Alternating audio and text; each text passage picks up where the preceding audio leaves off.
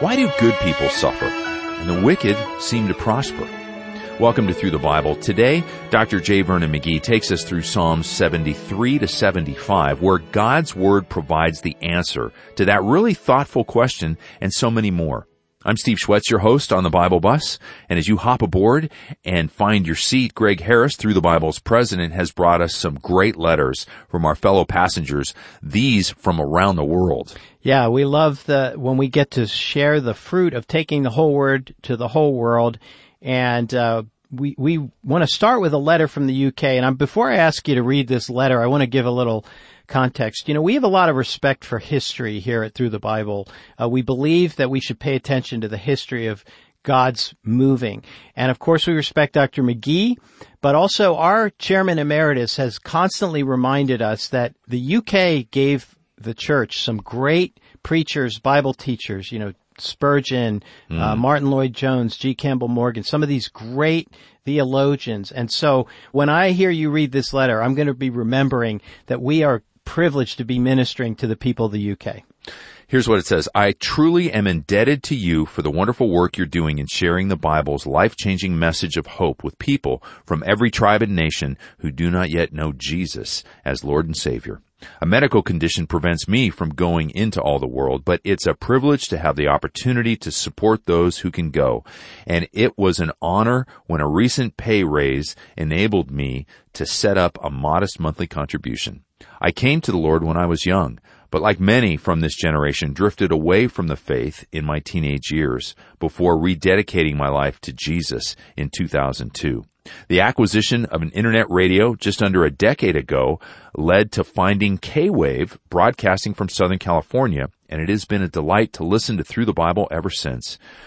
Well, and then our friend from the UK continues, while life inevitably presents its challenges in this broken world, I always look forward to hearing the encouraging updates from Greg and Steve, followed by Dr. McGee's timeless prescription of biblical truth. In addition to taking the message of the gospel around the world, you are also doing a wonderful job in discipling believers, exhorting us to stand on the rock of Christ Jesus. Thank you so much for your unremitting efforts. May you all be tremendously blessed as you commemorate our Savior's enduring sacrifice and celebrate His wondrous resurrection. Wow, so encouraging and so interesting to hear how God got the word to the UK. Yeah, I'm sure our friends at K-Wave will be pretty excited to hear this. Yeah, we will make sure when we meet them in a few weeks that we tell them about this. So that's awesome. Now let's go all the way to Mongolia, a country that you and I have both visited separately on separate occasions. And they have some of the toughest names, and I'm going to let you say this one. Yeah, thank you very much. I was going to actually pass this to you. Okay, I'm Erdenekamig. Okay, forgive us, folks. But this is the world we live in. Very complicated names. You're right. I'm 61 years old. I've been believing in Jesus Christ for 7 years. However, even though I believed in Christ, I could not fully come to faith, and I was still carrying complaints and wounds. I got a radio device and started listening to your program. After listening, I was inspired and I repented and prayed. I am a teacher and I have taught all my life. That is, I believed everything should be systematic and step by step. I'm glad that the Through the Bible program teaches the Bible in an understandable manner. Thank you. Wow. That's really encouraging. And his background is systematic teaching, and he likes the systematic teaching of the Bible. Greg, let me pray for us as we begin our study. Heavenly Father, I thank you for the way your word continues to have an impact on people. I pray that as they engage with your word systematically, that you would disclose the whole redemption story available from Genesis to Revelation.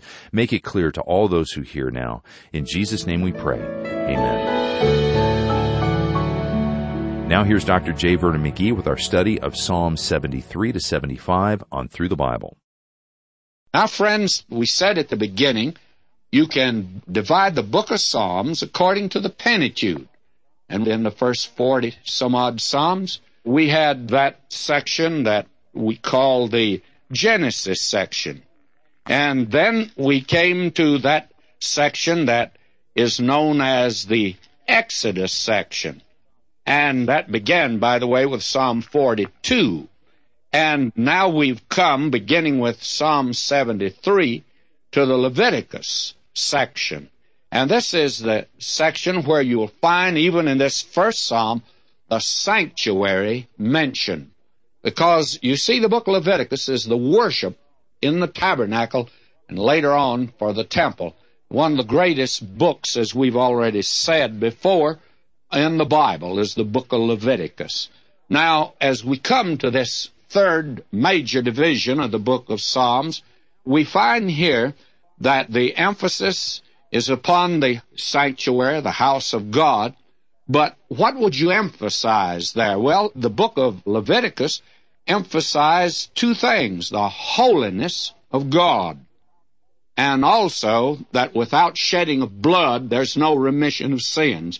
So that the two words would be holiness and sacrifice. And they will figure largely, I think, in this particular section here also.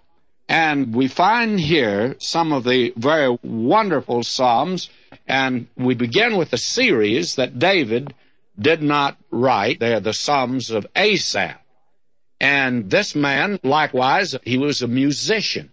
And this is a Psalm of Asaph. So let's begin now with these Psalms here of Asaph. Psalm 73. This is called a Psalm of Asaph. And it opens on this basis: truly, God is good to Israel, even to such as are of a clean heart. Now, immediately, we're drawn to the fact that God is good to Israel, the nation Israel. Does that mean every Israelite? No. It's limited to those that are of a clean heart. Who would they be? Well, it would be those who've come with their sacrifice, who have a desire to serve God and to want to walk with Him. Now, today, if you have been saved, you'll want to walk with God. You'll want to fellowship with Him. You'll want to be clean yourself. You'll want a clean heart. And that follows as the night follows the day, or the day follows the night. You cannot come to Christ and accept Him as Savior and continue to live as you did before. If you do, you actually weren't saved. That is the whole story, and I think we need to hold to that rather tenaciously today. Now, therefore, immediately, we're put in the presence of God, but we're put in the presence of God on the basis of the fact that He has cleaned us. He's cleaned us up. When we come to Him, we have forgiveness of sins, and we're washed, a washing of water by the Word of God. Then we find that we are not only washed by the blood of Christ, but we're washed by the Word of God, and the Word of God sanctifies us. And then we want to walk well-pleasing to Him. Now, this man who came into God's presence, who could say God's good to Israel, he had a problem. Now, I think his problem is your problem and my problem too. Or maybe it isn't yours. It's been mine. And the problem is this: why does God permit the prosperity of the wicked? And why is it that God's people seem to suffer more? Now, as a pastor, many times I find myself rather puzzled. I'd see God's people tried, I'd see God's people suffering, and then I would see the prosperity of the wicked. And it was hard for me to understand it. Now, it was brought home to me. When our first child was born in a hospital, God took that child. The little one died. I only heard the cry of the little one. That's all the little one ever did in this life was cry, but she sure had a message for a lot of folk, because in that little book of mine, The Death of a Little Child, that's the message I gave at her funeral. And may I say to you, I never shall forget that day. Across the hall from where my wife was, there was a very wealthy couple. They had rich friends. I drove up in an old beat-up Chevrolet, and they all drove up in Cadillacs out in the parking lot. They went in. They all had champagne, and they were celebrating the birth of the little boy. And he was a precious-looking little baby. All babies are, I guess. Some of them, look like they got heads like a 10-cent watermelon, but even then they're precious to the parents. All of us think our You know, every crow thinks their little crow's the blackest one of all of them. And so they all brought in champagne, and they celebrated, and very rich. The nurse told us, one of the richest families. And I went out that night. I never shall forget. They had a balcony there. I went out and sat down. It was summertime. And I cried out to God. And I'll be honest with you, to this good day, I don't know why God took ours and left that one. Well, they had money, they're rich, and boy, did they live it up. I've seen write-ups about them. They've been in trouble several times. But that little one now is how old my daughter would be. And I'll be honest with you, I don't understand it. I don't have the answer today. But somebody says, well, then, you mean you're a minister and don't have the answer? No, I don't have it. Well, then, how are you able to comfort others? Well, I'll tell you how. I don't have the answer, but I know who does. And he told me to walk with him by faith, and he said that the way he has to test me is to put me in the dark. Then I reach out my hand and take his, and he said, you can trust me. And I don't know why, but he knows why. And someday, my friend, he's going to explain why. Now, you know, Asaph had that problem. He was a musician and a Levite, and he had a problem like that. Maybe you've got a problem like it, and it's pretty hard to understand. Now, will you notice what he says, verse 2, but as for me, now God's good to Israel, but as for me, he's good to that remnant. And Asaph's part of that remnant, but he's got this problem. As for me, my feet were almost gone. My steps had almost slipped, for I was envious of the foolish when I saw the prosperity of the wicked. Asaph said, I looked around me in this nation, and I noticed the wicked among our people were the one prospering, and the godly were not. Listen to him. For there are no pangs in their death, but their strength is firm. They're not in trouble as other men, neither are they plagued with other men. Therefore pride compasseth them about like a chain. Violence covereth them like a garment. They're arrogant. Oh, how arrogant this couple was. I've never seen anyone so arrogant. And filled with pride. Then there's something else. Their eyes stand out with fatness. They have more than heart could wish. These folk had everything. I don't think they've had the fun that really I've had in this life, because when I got a new something or other, it sure was a joy to me. It wasn't to them. They had it all along. And their eyes did. I hadn't thought of that until I studied this psalm after that. Their eyes were bleary, puffs under their eyes. Been drinking too much nightlife. Their eyes stand out with fatness. They have more than heart could wish. In fact, the mother of that little fellow would have been beautiful if her face hadn't shown so much sign of dissipation. It was written all over. Now, will you notice? They are corrupt and speak wickedly concerning oppression. They speak loftily. They don't mind walking on the poor. I think it's been quite interesting. The rich, my friends, you look where they are. They're not following the line that you and I have to follow at all. This is something that can make you bitter as you look around you. Now, notice what they do. They set their mouth against the heavens, and their tongue walketh through the earth. Listen to these rich people today. And they're the ones that are on television. They're the ones that make the news. Their tongue walketh through the earth. Verse 10, therefore his people return here, and waters of a full cup are wrung out of them. Poor God's people, they are taxed to death, and they are in trouble, and to pay for everything. Well, I'm told that there are some rich that pay no taxes at all. They've really got it made. I haven't found out how to do it, by the way. And they say, how doth God know? They're not interested in God. He doesn't know about them. And is their knowledge in the Most High? They're not interested in God. Behold, these are the ungodly, who prosper in the world. They increase in riches. That's that crowd, friend. Does that ever bother you? It bothers me. Well, listen to this. Verily, I've cleansed my heart in vain, washed my hands in innocence. Asaph said, well, I've attempted to live for God, and it looks like it doesn't pay.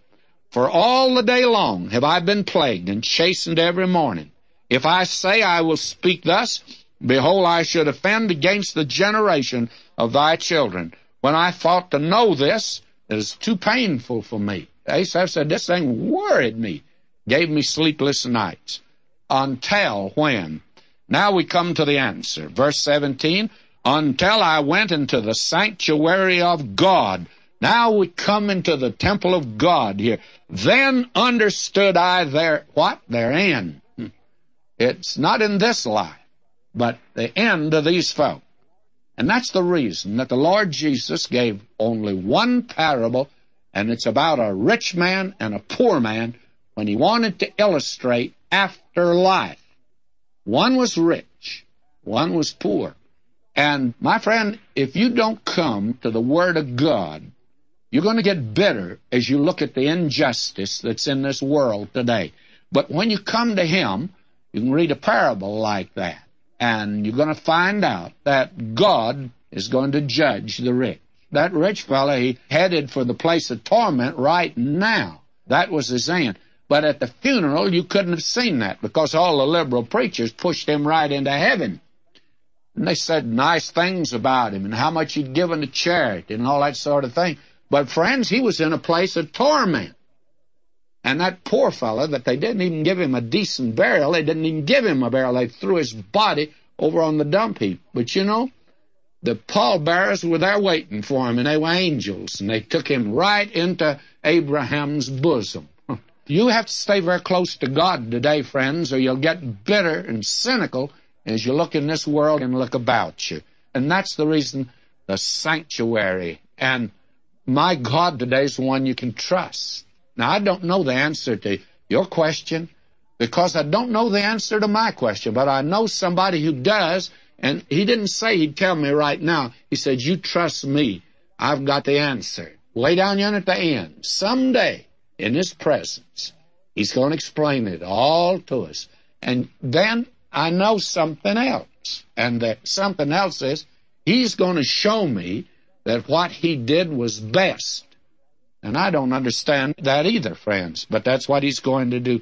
Oh, this is a wonderful psalm. And as a result, what's He going to do? Listen to him.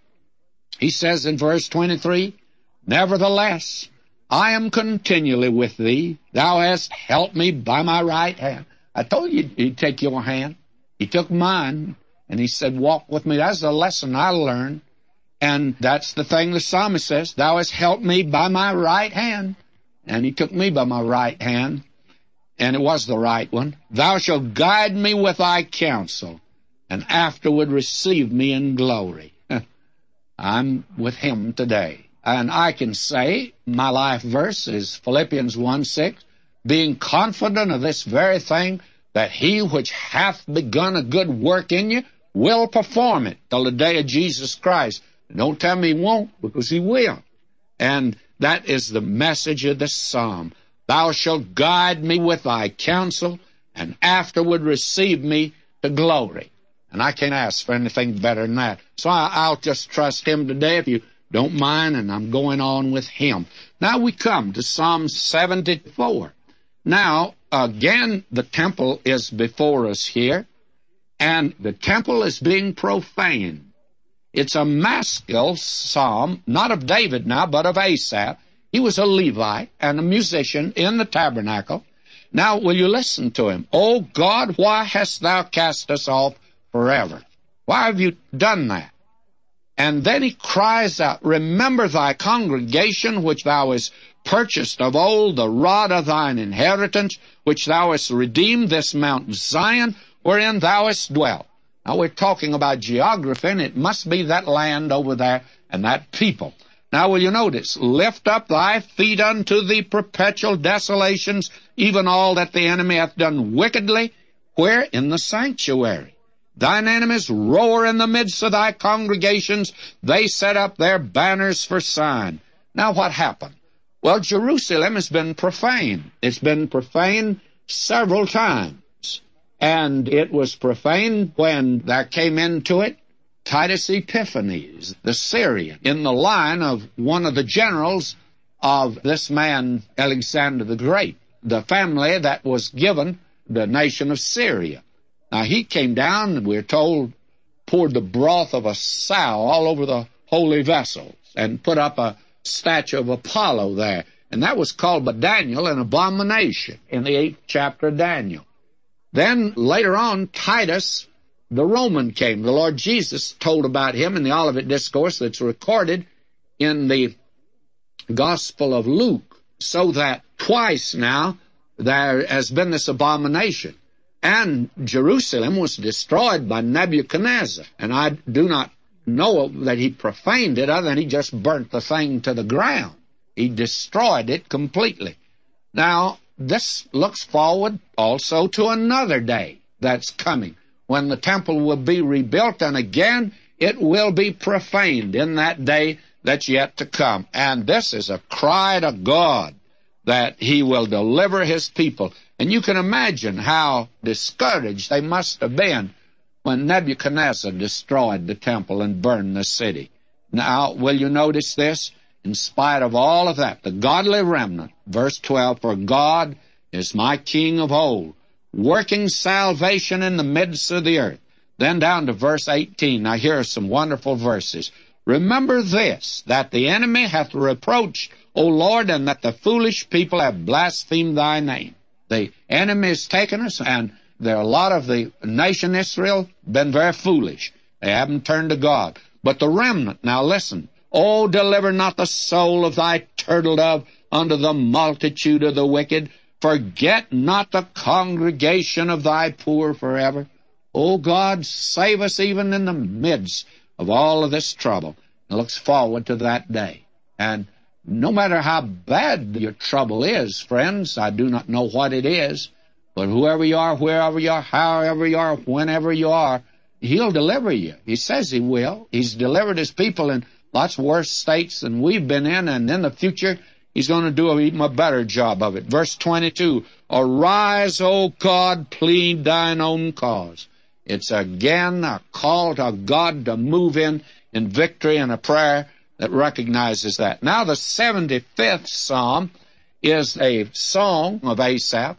The other was a prayer of Asaph, and it was instruction telling us that you can trust God in all of the trouble. And now here is a song of deliverance, a song of triumph that will come. And it's a psalm, therefore, of faith. Listen to him. Now, this is Psalm 75. Unto thee, O God, do we give thanks. Unto thee do we give thanks, for that thy name is near, thy wondrous works declare. Now, God's going to protect his name ultimately in this earth. And actually, what a wonderful, glorious thing that is as it's put before us here in this marvelous 75th Psalm. I want to make a change here, and I'm not quite sure how I should do it. It's when it says, when I shall receive the congregation, I will judge uprightly. That should be like this. For I will take hold of the set time, I will judge in uprightness. That means when he comes, he has a set time. But when our Lord walked here, he took that place of self-humiliation. He adopted it himself. But he said, no angel knows, no man knows. And he himself, when he was here, took that place. And he said, not even the Son of Man, only my Father in heaven. He knows that day to day, and he's coming on that appointed time. And you can't rush him. He'll come when the time comes. And no man knows the day nor the hour. There are quite a few prophetic teachers across the country today that they got a private wire put in between you and heaven recently. They all seem to know.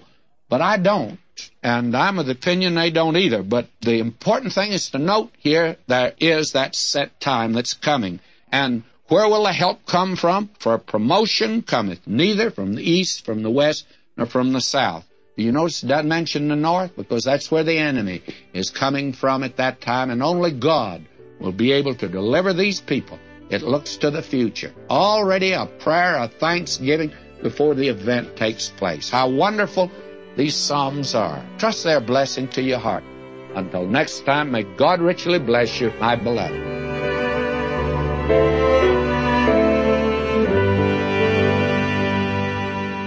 If you want some resources to deepen your understanding of God's Word, you can visit ttb.org or call 1-800-65-BIBLE if you've got any questions. I'm Steve Schwetz, and I'll meet you back here next time as we continue to make our way through the Bible. Jesus made it home, all to Him I owe. Sin had left a crimson stain, He washed it white as snow. Today's study with Dr. J. Vernon McGee is brought to you by Through the Bible, and it's made possible by the generous prayer and financial investments from listeners like you on the Bible Bus all around the world.